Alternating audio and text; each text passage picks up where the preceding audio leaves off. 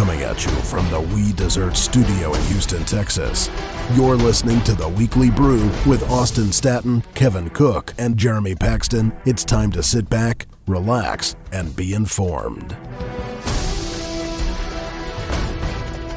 Welcome to episode 41 of the Weekly Brew podcast. My name is Austin Staton, and I'm joined this week by my co-hosts Kevin Cook, Jeremy Paxton, and Dolores Lozano.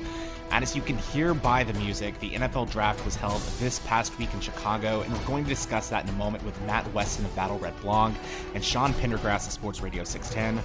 Also, we have a great interview with musical guest Daniel Eyes and the Vibes out of Austin, Texas, and they'll be performing with our friends Second Lovers on Thursday night in Houston at the Nightingale Room. But before we get started, how was the week for you all? Well, it was an exciting week because obviously we had some NFL draft going on, which meant that some Houston Cougars were taken in the draft. That was obviously a watershed moment for us. So Landon Roberts, DeMarcus Ayers, William Jackson III was a first-round pick. That's pretty impressive stuff, and actually got us a chance to sit down and talk with Tom Herman about those prospects and about his role in the NFL Network. I think we'll drop that audio in a bit. But suffice it to say, I was fired up this week, and I think that everybody in Houston has great reason to be fired up, both with the Cougars making it on the professional level and incoming professional talent here with the Houston Texans. Yeah, definitely an exciting week. And Jeremy, tell us about yours. What happened? Well, I had a great week. Loved watching the draft, seeing quite a few Baylor players actually go to the Browns and Bengals, kind of the Northeast area, except for the Dolphins and the Cowboys. I was really pleased to see a Baylor basketball player get picked up, a guy that hasn't played a down since, middle school? Yes. Enrico Gathers getting picked up. Pretty amazing that Baylor basketball is matched with the Texas Longhorns for NFL draft picks. Yeah, not only that, but former Baylor baseball player, former catcher actually, Jimmy Landis, who was a deep snapper for the football team, was drafted as well in the 6th round. And so Baylor basketball and Baylor baseball actually had more draft picks than Charlie Strong and the University of Texas. Also, the Baylor baseball team itself had more draft picks than the University of Tennessee. So, SEC power, I don't know. I think it's a great recruiting tool for Steve Rodriguez for Baylor baseball. Scott Drew at, Baylor basketball saying, hey, if you don't make it in the NBA or, Major League Baseball, we can send you to the NFL. I'm sorry, I'm relishing this moment, thinking about the Longhorns listening to this podcast right now. I don't think Longhorns listen to the podcast if I know anything about our listeners. It's schadenfreude is the term that I think I'm looking for. But Dolores, tell us about your week. How was it? I had a great week as well. I had the pleasure of going to the Texans draft party, so it was great to be there. Kind of disappointed that Corey Coleman is not going to be with us at the Texans. And I had a pretty great week with my track team. I don't know if I've talked about this on the podcast before, but I'm a track coach at Duchesne Academy, and we had 9 girls make it to state, and state is at Baylor. So great things happen at Baylor. Sick 'em Bears. Unfortunately, not all great things have happened at Baylor in the last few months, but hopefully you can actually turn that around and bring home some state championships. That'd be pretty cool. But best of luck to your girls in the track team. But I'm going to brag a little bit. I had a pretty cool week. I mean, I was actually up in New York City for the Road to Rio 100 Days Out ceremony for the Olympics and Paralympics, and I got to meet some really cool people. I was definitely bragging about it on Facebook. Got to meet Kimberly Perry from the band Perry. Definitely awesome picture that I took with her. Definitely proud of that. Also got to meet Carl Lewis. He actually approached me. He was speaking with one of my bosses at our company, and we were talking about the podcast. And so I told him that we were U of H based.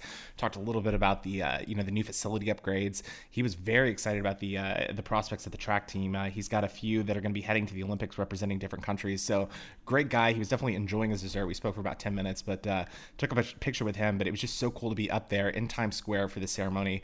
Michelle Obama was even there, so it was definitely kind of a unique week for me and something that I haven't experienced much in the past. She brought the security, and the security was absolutely insane. We had to get there probably about 2.5 hours before the event even started just to check our cameras and bags. But when she left, security was a joke. But I'll tell you what, one thing about New York City is, I guess they were somewhat known for their desserts and pastries, but I went to a few bakeries in Times Square, and I was just disappointed. I was it doesn't taste like home. It doesn't taste like We Desserts, and I don't know. It was just overall disappointing for me. Yeah, nothing tastes like weed desserts. Actually, even when people attempt to copy weed desserts, it doesn't taste like them. So I'm going to out some people here. I've been involved in some drama that's occurred in the baking industry in this town.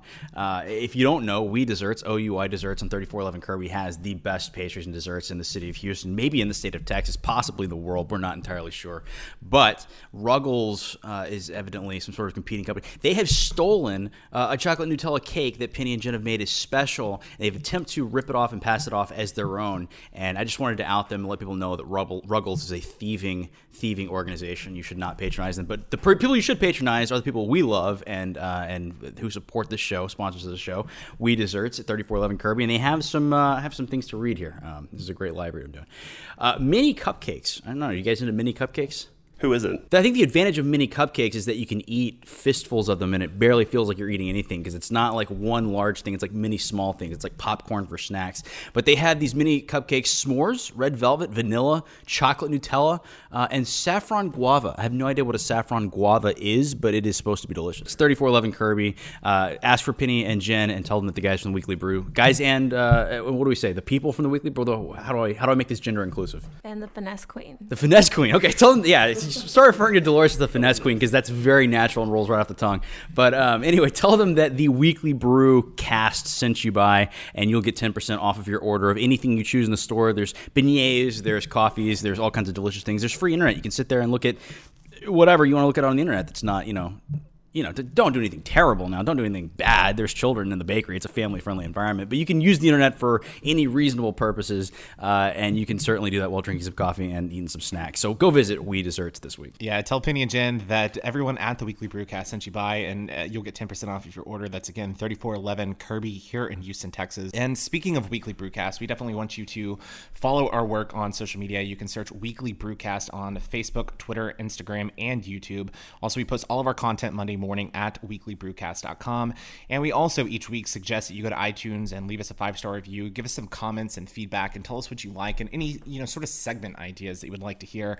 And this past week, we actually had another 5-star review, and Kevin will get into that at the end of the show. But a few minutes ago, Kevin alluded to speaking with Tom Herman, and as we mentioned, this is going to be an episode that is very focused on the NFL draft. And Kevin, when you spoke with Tom Herman before the NFL draft, he spoke about a few of the prospects that ended up being drafted. What were some of the comments and vibes that he had about those athletes? Well, William Jackson III, ultimately the 24th pick of the draft, going to the Bengals, was certainly part of the discussion, as was Landon Roberts, who ended up going to the Patriots. That's just a great organization. I think he'll be very happy there, and certainly by his tweets, he seemed to be very happy there. That was 39th pick of the 6th round. And then you have DeMarcus Ayers, who went to the Steelers, was not necessarily in discussion, but certainly glad to see a Cougar go there as well. But Herman, of course, was on the NFL Network. He's one of the 5 coaches selected to be part of that program, which is kind of a great honor. And so he met with the media and talked with us about the experience of watching his players develop, become professional guys. Obviously came from Ohio State. There were some Ohio State guys that were drafted as well. He's close to all of them. And he was reflecting on the experience of helping these guys develop and become pro prospects, which is something that he takes great pride in. So we do have some audio, and I will endeavor to drop that in here. To have a potential first rounder, if not, high second round draft pick, wearing U of H, walking across the stage, and he's a guy that has been through your program and kind of knows your way of doing things, and our way of doing things helped him get to where he's gotten to this point. Yeah, it means a lot. And then Landon is, it's not even close. He's not even the same. He wasn't the same player in training camp that he was on spring ball. Spring ball, he was just a stiff guy that we were hoping one of the young signees could come in and replace, and he's a self-made man. He lived in those 4 months from spring practice to August in the training room, in the weight room, stretching, mobility, treatment, yoga, you name it. And he came out in training camp a different guy, and obviously the results showed on the field. You knew William had it in him, and it was our job as coaches to develop it and get it out of them. And with Landon, I wasn't sure it even was in him. I knew he was a great leader, and I knew he liked to hit people. That was about it. And he turned himself into a really, really, really good football player. And I say that nobody does it alone.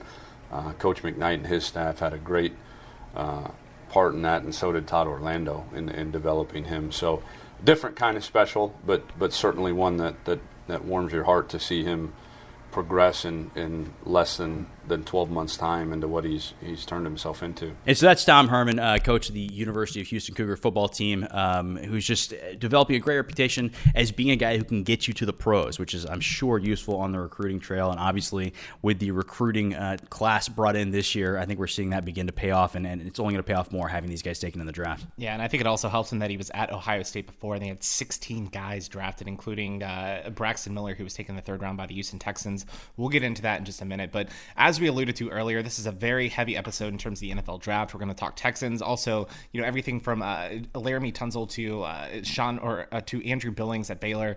And I think it's just a great episode. But we have a packed show on deck today. We've got Matt Weston of Battle Red Blog, Sean Pendergast, Sports Radio 610, and a special musical guest, Daniel Eyes, The Vibes out of Austin, Texas. But as always, we encourage you to sit back, relax, and be informed. You're listening to The Weekly Brew. Our next guest on The Weekly Brew is one that we're quite excited about. That's Sean Pendergast, who is the host of the Triple Threat on Sports Radio 610 and a 5-time winner of the Jim Rome Smack Off. Sean, after spending the weekend at NRG Stadium covering the draft, how are you doing this week? I'm doing good. I'm glad it's over, but I'm doing good. It's one of my favorite weekends of the year. I look forward to Thursday night, day one of the draft, like it's Christmas. So it's a cool but very, very long weekend. So I appreciate you guys. I'm excited to be on with you guys. Yeah, and I mean, for those that don't know, I mean, you're on the radio with John Harris, Mark Vandermeer, just covering the entire NFL draft and the Texans starting on Thursday, going through Saturday. What is that like in terms of the atmosphere for you there in the studio, just analyzing all of these draft picks as they come in? Take us through that real quick. Yeah, it's I usually do day 3 with those guys. So because I'm on the air doing my regular show on Thursday and Friday right up until the draft starts. So day 1, there's so much time in between picks because they're the most important players. It's very methodical. Doing day 3 is an interesting vibe because the picks come so fast and furious. I think there's only 2 minutes in between picks on Saturday. So yesterday it was me and John Harris and actually Ted Johnson doing day 3 of the draft. And you're kind of tracking the picks as they go. You're starting to get into names that the average listener doesn't really know or even care to know, quite honestly. So you're trying to track what the Texans are doing, what they might be doing. You're doing a lot of retrospective and looking back over the previous 2 days. Unfortunately, this was a draft this year that was full of storylines. With some of the quarterbacks who dropped to the 3rd day, like Connor Cook. But obviously the biggest storyline nationally was Laramie Tunsil and his whole Twitter and Instagram peccadillos. Someone hacking into his account, and it was like something off of Ballers, man. Like the fact that he wound up with the Miami Dolphins might be the most appropriate thing of that whole thing. But I was joking around on Friday. I'm like, yeah, who's got the easiest job in the world is whoever has to write Ballers every season, because all you have to do is just follow the NFL. Like the NFL, the NFL does the job of that person. Like the stories, like some of the stuff is it's just so unbelievable and crazy. But just circling back to your original question, it's a lot of fun. Thankfully, this year the Texans actually had a few picks early on day 3. If you remember last year, they emptied their picks to move up to get Jalen Strong and Benardrick McKinney. So we were 4 or 5 hours without any Texans picks, which is brutal, but it was a lot of fun. We went offense with the first 3-4 picks there. And so Brock Osweiler is the X factor, and they've got a lot of weapons that they're putting around him here. I'm wondering, are we going to see these guys make an impact on the field, and are they going to make DeAndre Hopkins even more effective this season? I think DeAndre Hopkins thinks so. If you saw his tweet after they took Braxton Miller on Friday night, he tweeted, "No more double teams this year," something to that effect. It was just a very simple tweet about how he's not going to be. I think he'll still see some double teams. He's one of the top 5 wide receivers in the league. But yeah, there's no excuses for Brock Osweiler. I mean, they went out and they got him a game-breaking running back with Lamar Miller in free agency. They replaced Brandon Brooks with Jeff Allen, who might be an upgrade at guard. They drafted a center for him in the second round, and they went and got him a couple, really 3 game-breaking kind of guys. Obviously, Fuller with that first pick, Braxton Miller in the third round, and Tyler Ervin in the fourth round out of San Jose State, who I think is probably going to do some stuff in their return game too. So, we talked to Bill O'Brien yesterday after on the draft show after the draft. The Texans were done picking in the 5th round. He came and sat with us for a little bit, and I asked him just what does this draft do for you as far as the playbook goes? And he was very clear. He said, "Man, this avails us to so much more when you've got to defend the entire field." That's what the Texans didn't really have last year, especially once injuries started to hit in the backfield, and you're trying to cobble things together with Alfred Blue and Jonathan Grimes, who are, try-hard guys, but they didn't have anybody on that team that defenses had to respect beyond, the box, beyond like 10, 15 yards down the field. DeAndre Hopkins, yes, I suppose, but that's not really his strength. Now they've got guys where not only do their physical skills dictate you've got to defend the entire football field, but a guy like Braxton Miller, like his physical skills, like his ability to run some, O'Brien talked about that, like running some wildcat, although he said probably not as much of it as they did last year because you got Brock Osweiler now. But just they're clearly very excited about what this does to their playbook, this draft. Now, Sean, a few weeks ago during NFL free agency, we had John McClain on, and he spoke very highly of Jacksonville and Tennessee and kind of what they were doing and the moves they were making. If there were 2 teams that I was very impressed with in this draft class, it was the Titans and the Jaguars. What does this do in terms of competition and just making the AFC South more competitive, not only this year, but in years down the road? Yeah, that's a good point. That's something I've been saying since even before free agency and the draft is just, eventually Jacksonville, all 3 of the other teams in the AFC South, Andrew Luck in Indianapolis and Blake Bortles in Jacksonville and Marcus Mariota in Tennessee. Before free agency, the Texans they were the only team in the division that didn't have a solution they felt good about at quarterback. And we still don't even really know with Osweiler. If you were drafting quarterbacks out of the AFC South and you were other teams around the league, Osweiler would still probably be the last of those 4 to get picked. So we don't know we have an Osweiler. But so along those lines, that's something I've been saying since even before free agency and the draft is that eventually Jacksonville and Tennessee, just through, honestly, just because they're one of the teams is going to stumble into being good at some point. You get so many top 5 picks, and if you get it right at quarterback, you're going to automatically get better. The Texans can't count on going 4-0 against those 2 teams forever. And I think Jacksonville, if I had to rank the off seasons that concern me among the other 3 AFC teams, it would definitely be Jacksonville. They get back Dante Fowler, who they picked with the top 5 pick last year. They had Jalen Ramsey fall with the 5th pick this year. They signed Malik Jackson. They did some other good things defensively. Sheldon Day, who they got in the 4th round out of Notre Dame, is a guy who I've watched a lot just because I watched a lot of Notre Dame football. They've got a lot of – they shored up defense pretty well through free agency and the draft. They got a lot of good players. So I think they've got a chance, as long as Bortles takes the next step, they've got a chance to do things. Tennessee is interesting because they had so many picks, through the trade with the Rams. I'm not quite sure how Derrick Henry fits into the whole thing with DeMarco Murray. They're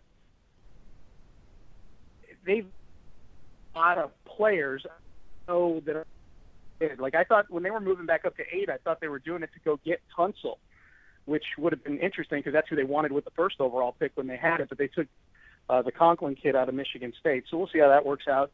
And then the Colts actually drafted offensive linemen this year, which is weird. It's almost like they had Ryan Grigson sequestered in a closet somewhere, duct taped, with his list of speed receivers in front of him, and they wouldn't let him pick. They actually got offensive linemen to try to protect Andrew Luck. So I think they did good things, but I think in those other cities, on podcasts like this and shows like we were doing yesterday, they're probably looking at the Texans saying the same thing, which is, wow, look, the Texans got a lot faster.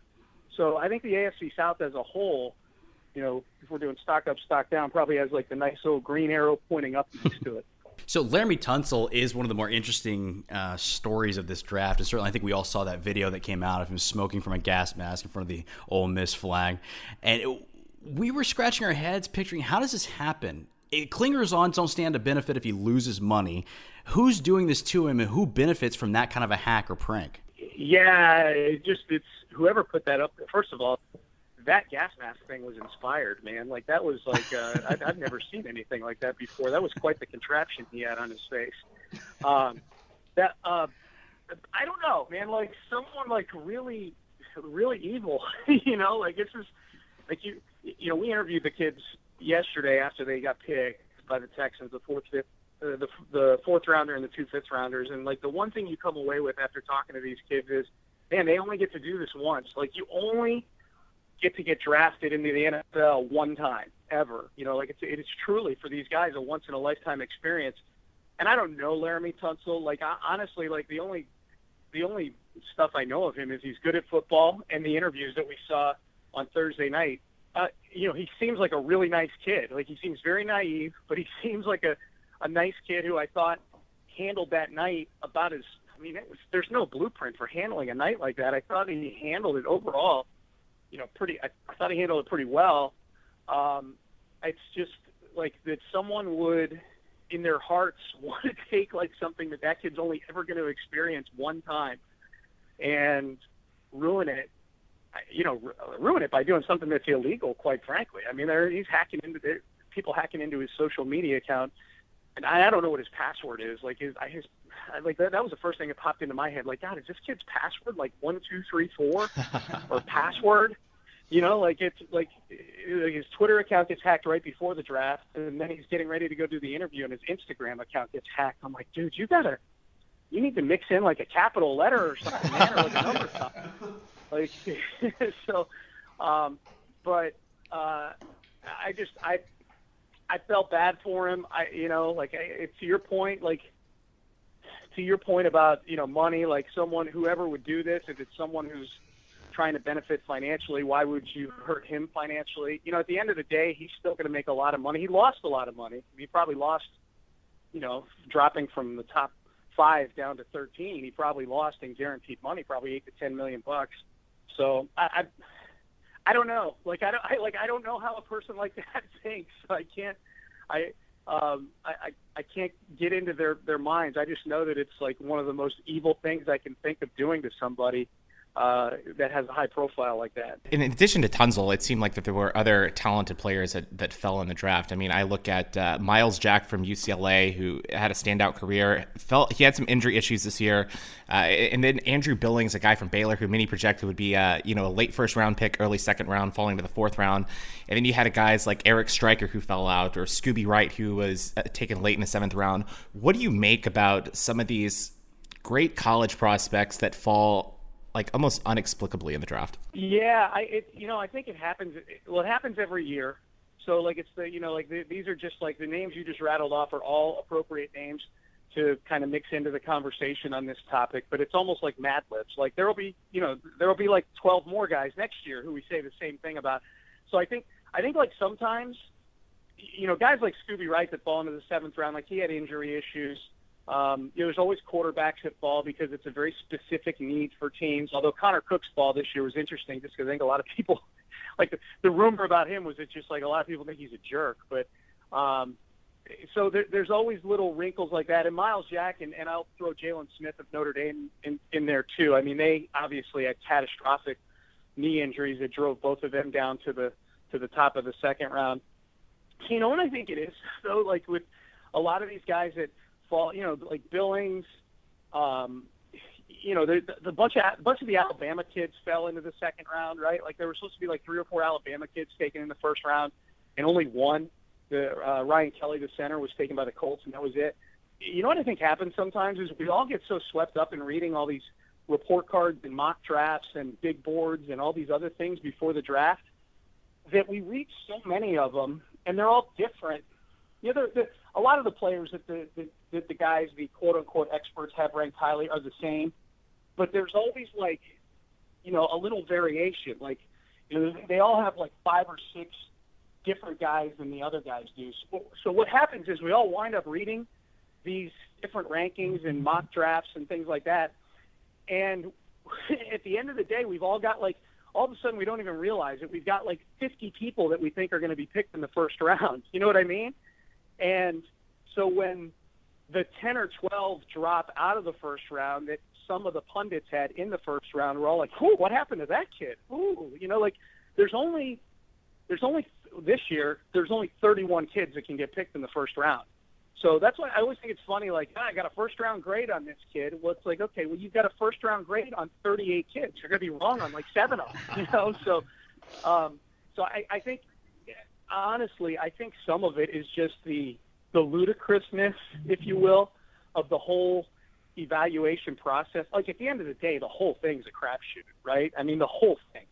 Like, none of us know. Not even the experts know. You know, you're making educated guesses, but I think that's what it is. Like when we see people fall, it's not even like anything it's not even anything they did. It's that a lot of these guys were probably graded highly by some, not so highly by others. And at the end of the day, the teams picking towards the back end of the first round chose to go in a different direction. A lot of mock drafts had Corey Coleman going to the Texans, and the Texans had a very heavy presence at Baylor's pro day where Corey Coleman displayed his 4.37 speed. What are your thoughts on Corey Coleman going to the Cleveland Browns and joining RG3 there? I thought he looked like he got selected for the Hunger Games when he got picked by the Cleveland Browns. He didn't look happy. Yeah, he did not look happy. He did not look happy. No, he put a good face on, but I'm like, oh, that dude realizes. I can tell. Like, that's a smart kid. He knows what just happened to him. He knows he just got picked for really bad things. I say that somewhat jokingly. I think he's a good football player, and I think RG3 is actually not a bad solution for Cleveland, although I'm still curious about how they address quarterback in the draft, but that's another topic. I like Coleman. I think he's obviously game-breaking speed, good in the return game, so he's a guy that even if he's not picking up the nuances of an NFL offense right away, that he can impact the game in some ways. In the return game if they choose to put him out there that way. You know, the question with a lot of these Baylor kids, I think, is just that the offense that they play at Baylor is so unlike the NFL, you know, like it's so different, which is that's what's made it so strange with RG3 is that like the 1 year he had that was a good year was his rookie year. You know, like if anything, you would have thought that the transition to the NFL would have been hard. The transition to the NFL was easy. It was being an NFL player and staying healthy that was hard for him. So, you know, we'll see how Coleman, you know, Hugh Jackson's a really good offensive coach.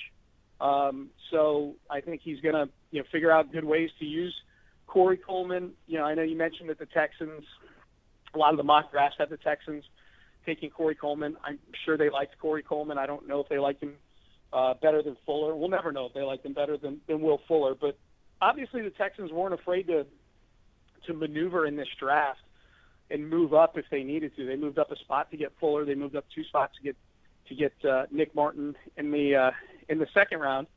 I would, you know, if they liked Coleman enough, it would have been interesting to see what the price would have been to move up ahead of Cleveland and get him. But you know, they clearly felt that there were, you know, they obviously had a real affinity for Fuller as well. Just, you know, giving up a pick to move up just 1 spot to get him. So we'll see how it goes. And you know, Coleman and RG3 and a lot of those guys are paddling upstream in Cleveland right now. Sean, let me ask you, just talking about the Browns, with these picks and RG3 on the team, they sort of have a Baylor-centric roster. Do you think that this gives RG3 more of a chance to shine in Cleveland, or do you think that we're going to see more of the same out of him? You know, like that, but that's the million-dollar question with him.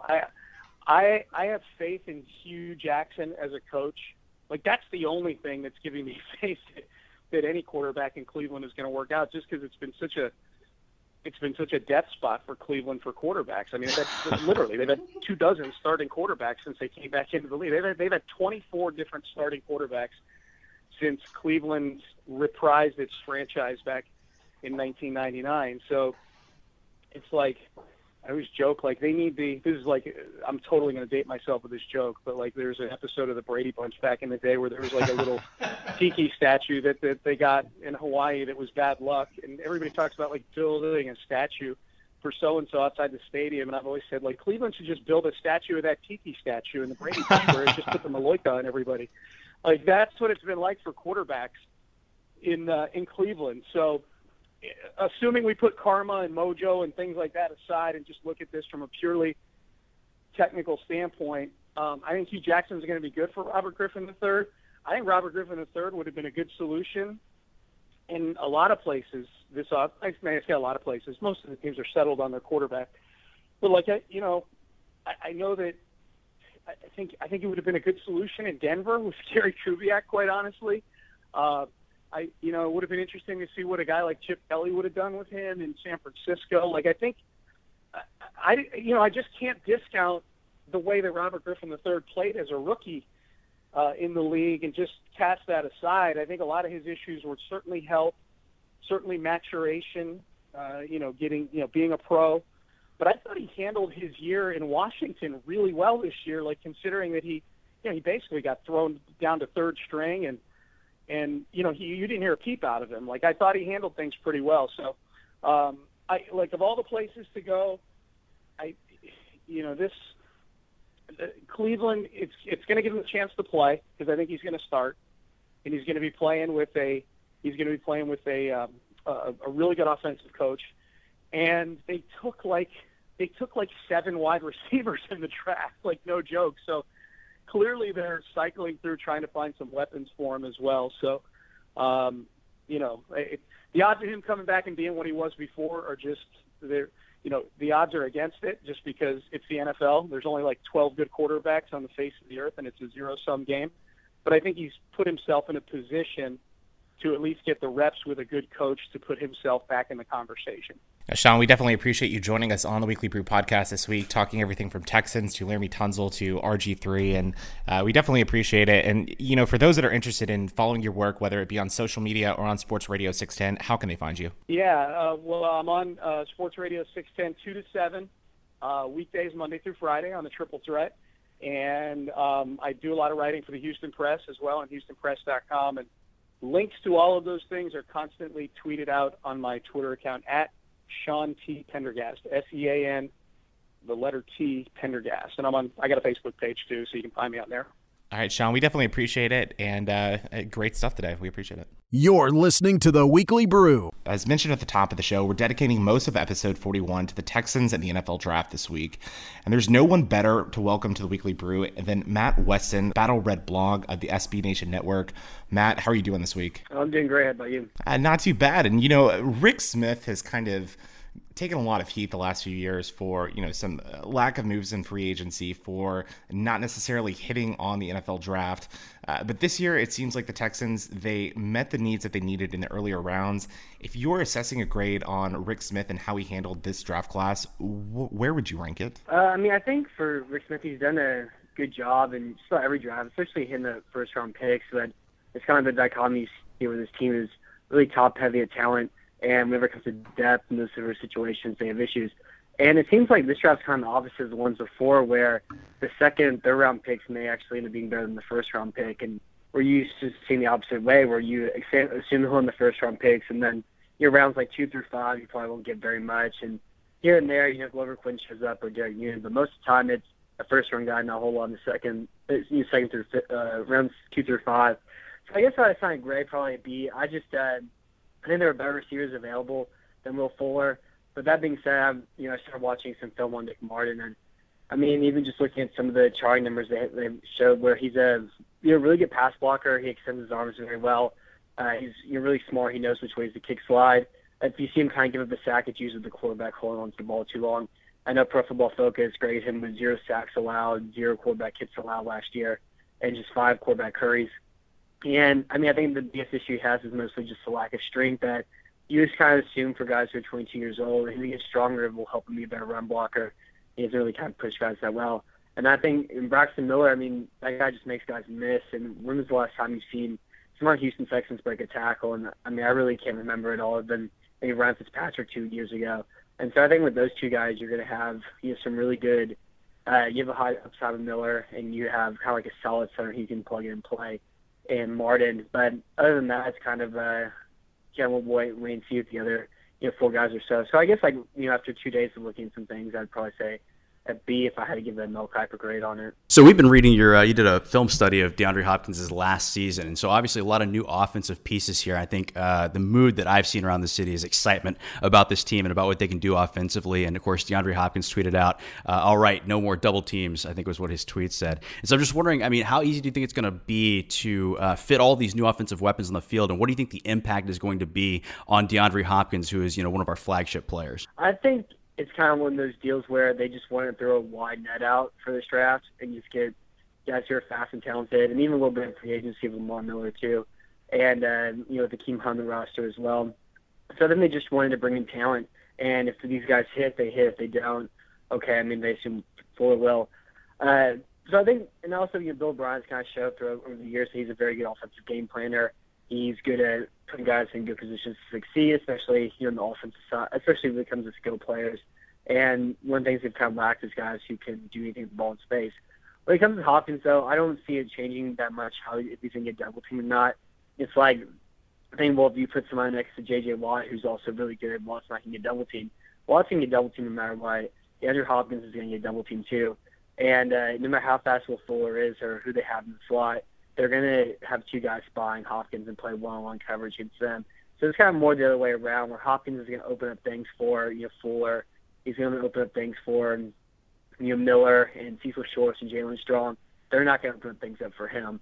And I also think, too, when it comes to double teams, Bill O'Brien did a great job, like I wrote in that article, just getting him shots to the ball by putting him in isolation coverage way on the other side of the field and leaving him in one-on-one situations and running kind of a bunch of mess on the other side of the field and take advantage of those matchups too. So I think Hopkins isn't going to see that big of a change in coverage. I don't see these picks affecting him that much. I think Hopkins is going to be more the person affecting the rookies in this class. Speaking of, the draft classes, this one seems to have focused more on the offense in recent years than I can remember. And one of the names that sticks out to me is Braxton Miller, who was taken in the 3rd round. The guy is a freak athlete. As you mentioned earlier, that spin move against Virginia Tech, that just went viral on ESPN. But he's only spent 1 year playing wide receiver. He had an illustrious career at quarterback before, going down with the injury 2 seasons ago. Where do you see him fitting into this offense? And with the Texans last year kind of experimenting with the Wildcat, do you see him maybe taking some snaps at the backfield as either a running back or a Wildcat quarterback? Yeah, I think for sure you're going to see him play some running back. And I don't know how much of the Wildcat you're going to see next year. I think they mostly use it just as desperation because they had nobody playing quarterback. And so they had put Cecil Shorts back there at times and to not have to have TJ Yates for the ball so often. But I think if they're going to run it, it'll be Miller who's going to do it. I do definitely see him taking some snaps at running back. He runs really well with the shotgun too. I think he needs to learn how to play wide receiver better because, if you just look at the numbers, he only had 36 targets last year at Ohio State. And they just didn't get the ball wide. And I think it's them as a team, as offense, and really trust and know exactly what to do with him as wide receiver. Becomes a consistently running every route and that sort of thing. But I think what Houston will probably do with him is try to use him in kind of different situations, maybe like a Tavon Austin sort of role, where you'll put him in the backfield, you'll throw him screens, try to get the ball in space, and then hopefully, as he plays more and more wide receiver, he learns how to play the game better and go from there. Brock Osweiler is obviously the X factor. We brought him in as a free agent. He's going to be the guy, the franchise player, and he's got a lot of weapons to work with now.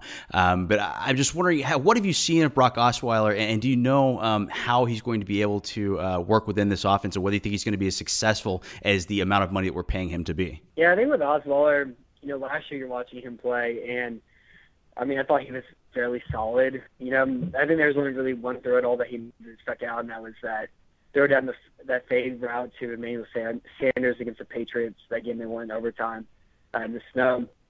And that was pretty much the only thing that stuck out. It seemed like a lot of things he did is he played, that Kubiak offense where, Gary Kubiak sets up really easy throws for the quarterback. He did good on rollouts. He's really big in the pocket. And then the Texans draft him, and then you start watching more film. You start reading some more articles and stuff. And you look at the numbers, and he was really mediocre last year. He played about as well as Brian Hoyer did, including all of Hoyer's garbage time stats, and he played as well as Teddy Bridgewater did last year. We look at DVOA and DYAR from Football Outsiders. I think I'll also start reading some articles and look at what Sion Fahey wrote, who charted every single, snap thrown from every quarterback last year, and he just showed how high the number of interceptable passes he's thrown too. And you watch Osweiler play, and I mean, he seems like a solid guy, and maybe he can. But the thing is he seems like he'll be a solid, average quarterback, like a guy who's capable of play. But the Texans are paying him enough money. They're paying him that much money for him to be Matthew Stafford, Jay Cutler. And so Houston had an option where they could either go on all defense and try to build the best defense in the league and win like that, or try to build a top 10 offense along their defense. And so they've set everything up for Brock Osweiler. And so for Houston to do anything more than just be a first-round playoff exit, it's going to be up to Osweiler. And if he can make the leap from him at this average, mediocre level to the Matthew Stafford, Jay Cutler level, and if he can do that, then this is going to be a top 10 offense. But if he doesn't, Houston's going to be about like a 9-win team for the next few years. And so when you watch him play, I mean, you can see it happening. I think it's more than likely it doesn't, but the potential, is still kind of there. But I don't know. I just see Osweiler kind of being, like a solid guy. I don't know if I'll make a leap to, that Matthew Stafford range, though. So personnel all but wrapped up, then you're not expecting any big impact undrafted free agent guys. And so I'm just curious, on a holistic level, just based on what you've seen and what you know, what's your projection for this team this season? Is there enough for us in Houston to be excited about, or is this going to be another season of mediocrity and, maybe a playoff and first-round playoff exit, something of that nature? Yeah, I mean, it's got probably all been coming down to Osweiler, because you assume that Houston's going to be a top 10 defense again. They'll probably never get into like the top 5 range. They probably won't be that kind of, elite level defense, but they should be top 10 again. And maybe they can make the leap if Clowney makes the leap if he stays healthy enough. But then on offense, it's really just going to depend on Osweiler, and if he can go from average to above average. If he can be a top 10 quarterback, then Houston will actually have the opportunity to play an AFC championship games to be a potential Super Bowl contender. But if he doesn't do that, then it's not going to occur. And so I'm not super high on Osweiler. I don't know if he's going to – I think it's more than likely he's not going to be that guy from what I've seen. So I would say they're probably going to be an AFC South contender and probably win the division this year. And other than that, I think they'll probably win 9-10 games or so. It kind of depends on the schedule.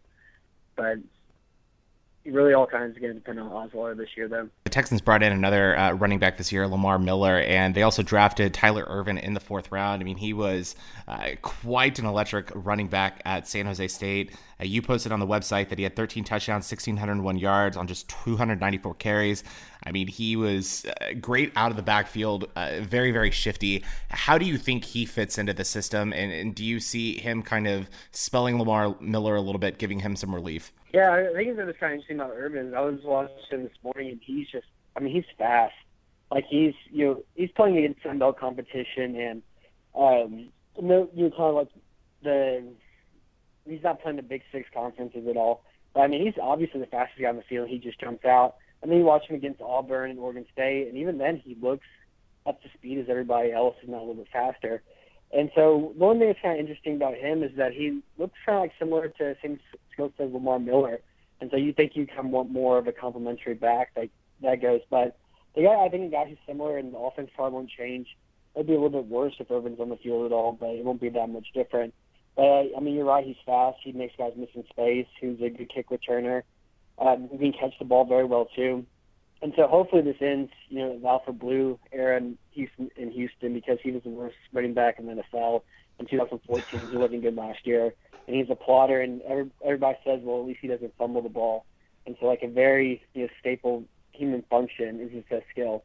So hopefully it's a lot of Ervin, a lot of Lamar Miller, and they're going to run a lot of spread offenses, 4 wide receiver sets where they're going to get these guys out in space and run a lot of inside zone too on that. So I like Ervin. I think he's going to be really fast. And I think he'll be kind of a lesser version of Lamar Miller, and they're both really similar kind of players. Yeah, very excited about this Texans season. It seems like the NFL kind of goes year-round from the combine to the NFL draft to OTAs to finally getting into preseason camp, but definitely looking forward to seeing how the Texans compete this season. And for those that are interested in following the Texans, I would recommend them going to your website. I mean, it's got a lot of great information, SB Nation and Battle Red Blog, great content.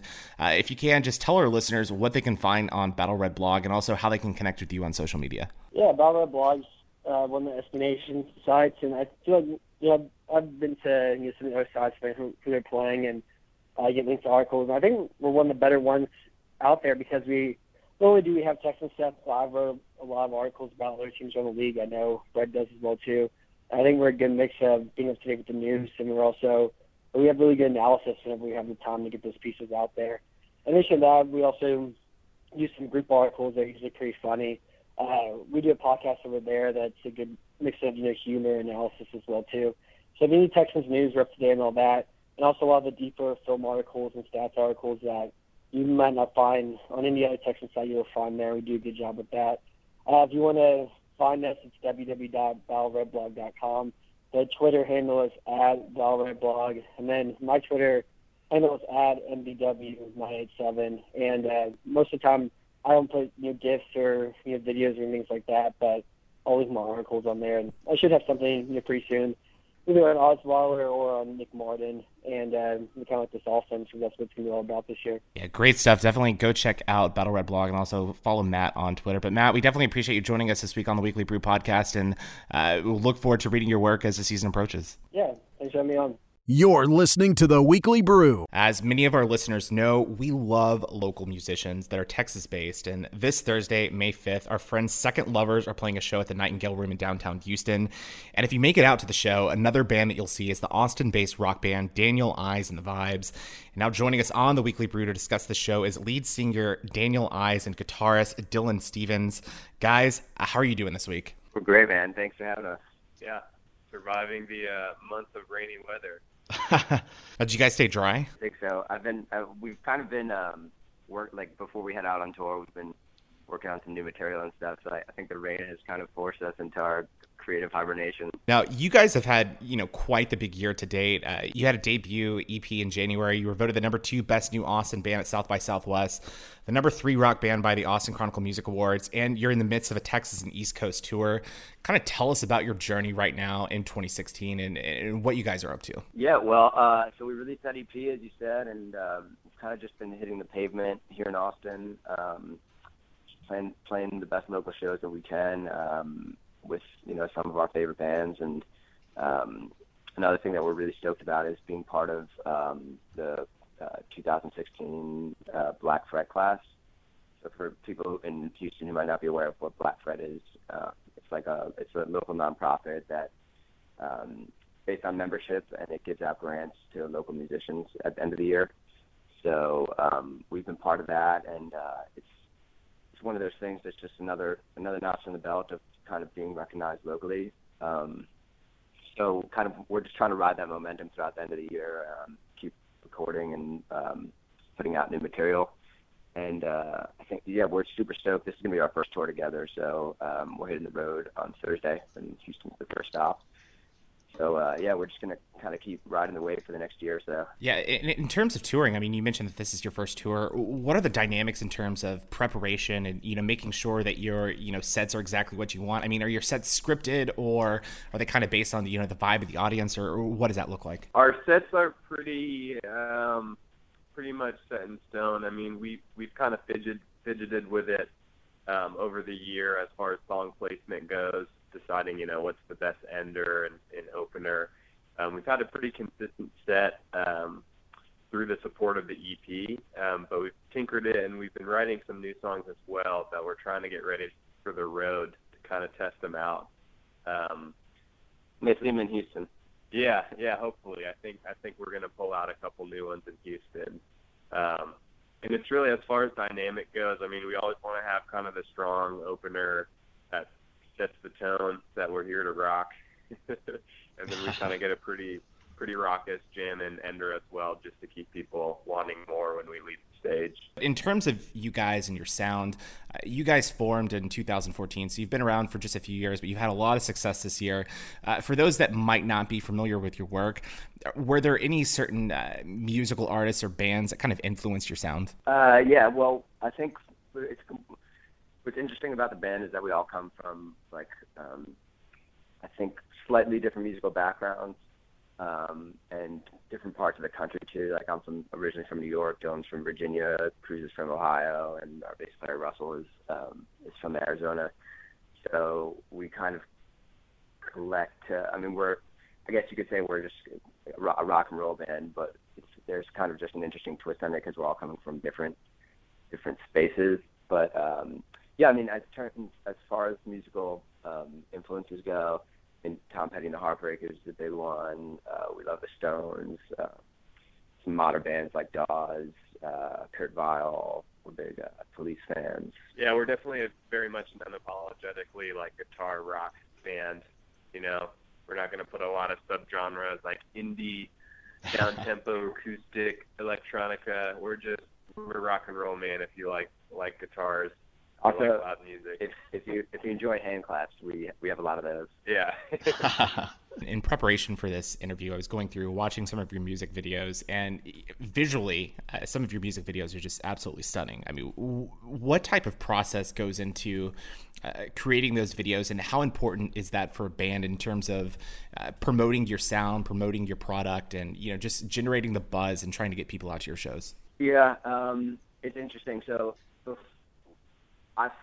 I moved down from New York like about coming up on 4 years now, and when I moved here, the goal was just to find the right guys and start a band. But I realized about 6 months in that nobody was going to be at my shows until I met people. So I kind of peeled back the layers and just kind of met people in town while I was going through different formations of the band and until I found the right one.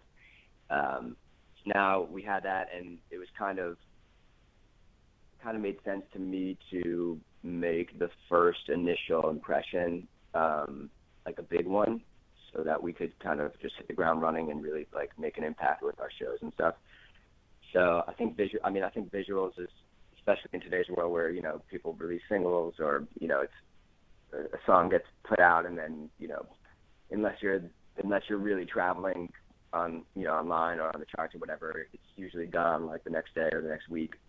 So you got to have something that people are gonna latch onto. So I mean, and we love making music videos, so it was definitely a priority to have it be a strong representation of kind of who we are at the time. Now, again, we mentioned that you guys are playing Thursday night with Second Lovers at the Nightingale Room here in Houston. And, we've spoken with Second Lovers several times. And one of the things that they say about the Houston music community is it's almost like a family.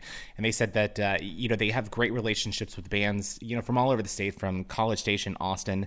Now, you guys come from all over the country, but you're based in Austin right now. How would you kind of describe the music scene in Austin, the music scene in Houston, and just the broader music scene in the state of Texas? Well, first of all, let me just say that Second Lovers they're like the coolest guys. So shout out to them. We definitely agree. They've been super nice to us. So we're really appreciative. And we're hoping to get them on some shows with us in Austin too. But yeah, Dylan's been here for a while. He could probably the Austin music scene is very much like focused on just the musicianship and the musicians themselves.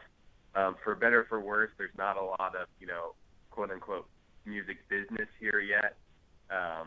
It's really just super saturated with really fantastic musicians who just want to play, create music.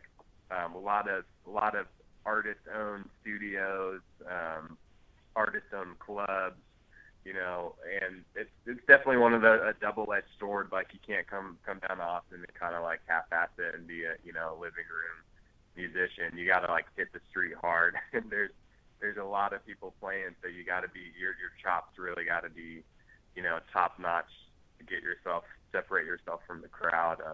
I absolutely love the music scene down here. It's definitely been changing, and you can get really sucked into the kind of mindset of, oh, it used to be better, what's happening now, all that kind of stuff. But in my opinion, it's my favorite place I've played, any of the towns I've lived in as far as being a musician goes. And I mean, the number of cool people I've met just putting out like Craigslist ads in this town.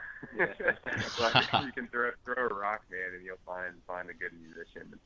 Never, there's never a lack of people to play with, which I think is really important as far as like collaboration and artist development goes. Now, in terms of Thursday night, again, we recommend that everybody go out to the Nightingale Room for your show. what can fans and people that might be experiencing your music for the first time expect at your show? It's pretty upbeat. We don't have too many slow numbers. And yeah, I mean, just expect energy, and we kind of pride ourselves on hopefully having good songs, so you might walk away with something stuck in your head. And yeah, it's going to literally be the best show you've ever seen. We have Daniel Eyes and Dylan Stevens on from the band Daniel Eyes and the Vibes. And again, you guys released a new EP, Sweet Dreaming, back in January. For those that are interested in finding your work in terms of music or following the band on social media, where can they find you guys? We definitely have a strong Facebook page going that you can keep up to date as shows and content. We've got a fair amount, as you mentioned previously, of content other than just music. We've got a couple of high quality videos of us at the Studio 1A and KUTX. We've got 2 music videos that we're pretty proud of as well. So you can find us on the YouTube and the Instagrams and the Facebooks and Spotify. Yeah, so definitely go check them out on social media. Again, they play Thursday night at the Nightingale Room in downtown Houston. But Daniel, Dylan, we definitely appreciate you guys taking the time out and joining us on the podcast this week. Hey, thanks for talking to us, man. We appreciate it. Closing time. I had a blast this episode.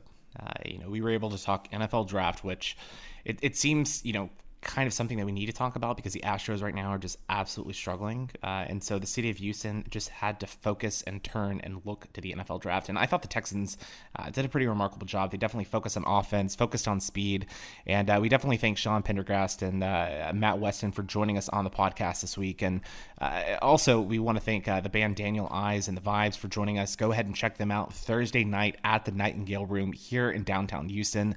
But I'm curious, what did y'all think of this week's episode? Sean Pendergast, thanks for joining us, Sean. That was terrific. He was, if anything, better than I could have expected. He's one of my favorites on the radio. I love listening to him. I'm sure a lot of our listeners listen to Sports Radio 610 as well. But as funny off the cuff as anyone we've ever had, and certainly an interesting perspective on the whole of the draft, since he was right in the thick of it, covering it for Sports Radio 610. So great work. And then Matt Weston always does good work over at Battle Red Blog, sort of a draft genius or a draft connoisseur. I don't know what you describe him as, but he does great work. And we love following them over at Battle Red Blog, so we certainly recommend you do that as well. Yeah, they put in a lot of great content. I mean, everything down from like breaking down plays, film, that sort of thing, to analyzing the draft. It's definitely your one-stop shop for Texans news, and I definitely encourage going out there. But Sean Pendergast, my gosh, he was hilarious.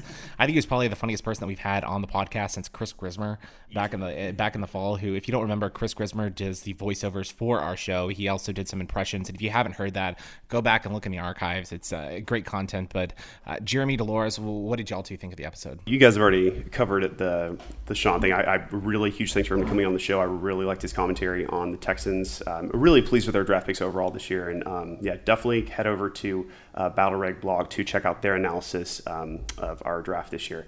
I also really intrigued by how cloak and dagger the baking industry is. I will be heading over to We Desserts to try their version of the treats that were stolen. So really intense, almost as intriguing as the draft to me personally. I really enjoyed this episode, but unlike Jeremy, I was not really pleased with the Texans draft picks. Really? Yeah, but I'm really biased. You're rooting for Baylor people. Yeah, I'm rooting for Baylor people. I wanted Corey Coleman to come to the Texans. But this was a great episode. I really enjoyed it. So I don't think you can be mad at the Texans for not taking Corey Coleman, because Corey Coleman went number 15 overall and the Texans drafted 21. So I don't think you can be mad at them for that. I thought they overall did pretty well. I'm still not sold on Fuller as the wide receiver. I think that maybe a guy like Josh Doxson would have been a good choice, but definitely encouraged overall. And hold on, Dolores is trying to actually grab the mic from me. I guess she wants the Texans to trade up. Doxson from TCU? Are you actually cheering for a TCU player? I'm not cheering, but I'm looking at a guy who's a phenomenal athlete. like when it comes to the Texans in the NFL, I don't care what school you went to. I just want you to play well in the offense. I mean, there are several guys that play for the Texans for, schools that I don't like that, do well. For example, Shane Leckler, punter. I mean, he's a Texas A&M Aggie, but he's probably a Hall of Fame punter. I mean, I'm not going to dislike the guy because he went to Texas A&M. I can still despise the university. I'm not going to hang out with him, though. I'm not going to hang out with him. But I'm rooting for him as a Texan. Exactly. But, speaking of people that we want to hang out with, we want to hang out with people that enjoy the podcast, right? And this week we actually had It's an interesting segue because it sounds like we now are offering to hang out with people that write us reviews. And I got to be honest with you, I would do that. If you wanted to hang out with us and you wrote us a review, I think that we would probably accept that as fair trade. So, but yeah, we have been exhorting listeners to write reviews on the iTunes page because, as I've explained ad nauseum in prior episodes, those reviews help us show up in people's searches. They make us appear more popular. People will click on us, listen to us. It's really great for us to have those reviews. And we certainly appreciate hearing your feedback as well. And this is the best way to leave feedback would be an iTunes review. And so we did have one this week from Puppet Cartel, which these iTunes names are always really interesting. Mine is embarrassing. Mine is K-Dog Infinity, I think, because I did it when I was in like 6th grade. So my AIM screen name, my iTunes screen name, my original email that I used years ago, K-Dog Infinity. So if you have some reason to look me up on iTunes, you could do that. So these names are always interesting. Puppet Cartel. No idea what that means, but I love it, and I want to hear the story behind it. Great podcast representing Houston with exclamation marks. 5 stars. The Weekly Brew is one of my favorite podcasts. As a Houstonian, it is exciting to see a crew of broadcasters create a podcast focused on sports and current events in our city. And it's clear they do their research in advance of each interview. Not always true. I'm glad to hear that that's the impression. And the production quality is top notch. Those are great things to brag about, by the way. Keep up the great work. Puppet Cartel, this week, you are the listener of the week. And if you wanted to hang out, we would hang out with you. Just, I don't know, hit us up. We have another way to hit us up. Facebook, email, there's all kinds of ways. Just get in touch with us. And we'll do anything you want, really, for these reviews. We need them. I don't know if our desperation is as much as Kevin insisted it is, but you can't. Only for myself. Yeah, but you can definitely find our work on Weekly Brewcast. Just search Weekly Brewcast on Facebook, Twitter, Instagram, and on YouTube. And you can also find our work on weeklybrewcast.com. We post all of that there each Monday. And if you actually subscribe to our website, weeklybrewcast.com, each time our podcast is posted, it pushes right to your inbox. So you get that right away. Highly recommend it.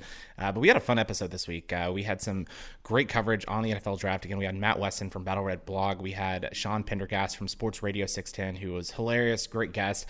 Also, we had the guys from Daniel Eyes and the Vibes, who again play Thursday night at the Nightingale Room here in Houston, Texas. Go ahead and check them out. They're friends of Second Lovers, who we've had on the podcast several times. But we had a fun time this week, and we hope you enjoyed the episode as well. And for my co-hosts this week, Kevin Cook, Jeremy Paxton, and Dolores Lozano, my name is Austin Staton. We'll see you next week. And guys, remember, no matter where you are, who you are, what you do this week, always brew responsibly. You've been listening to The Weekly Brew.